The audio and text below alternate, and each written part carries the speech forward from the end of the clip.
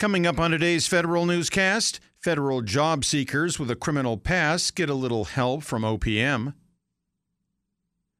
An IRS watchdog says the agency needs to handle the tax returns of rich people a little better.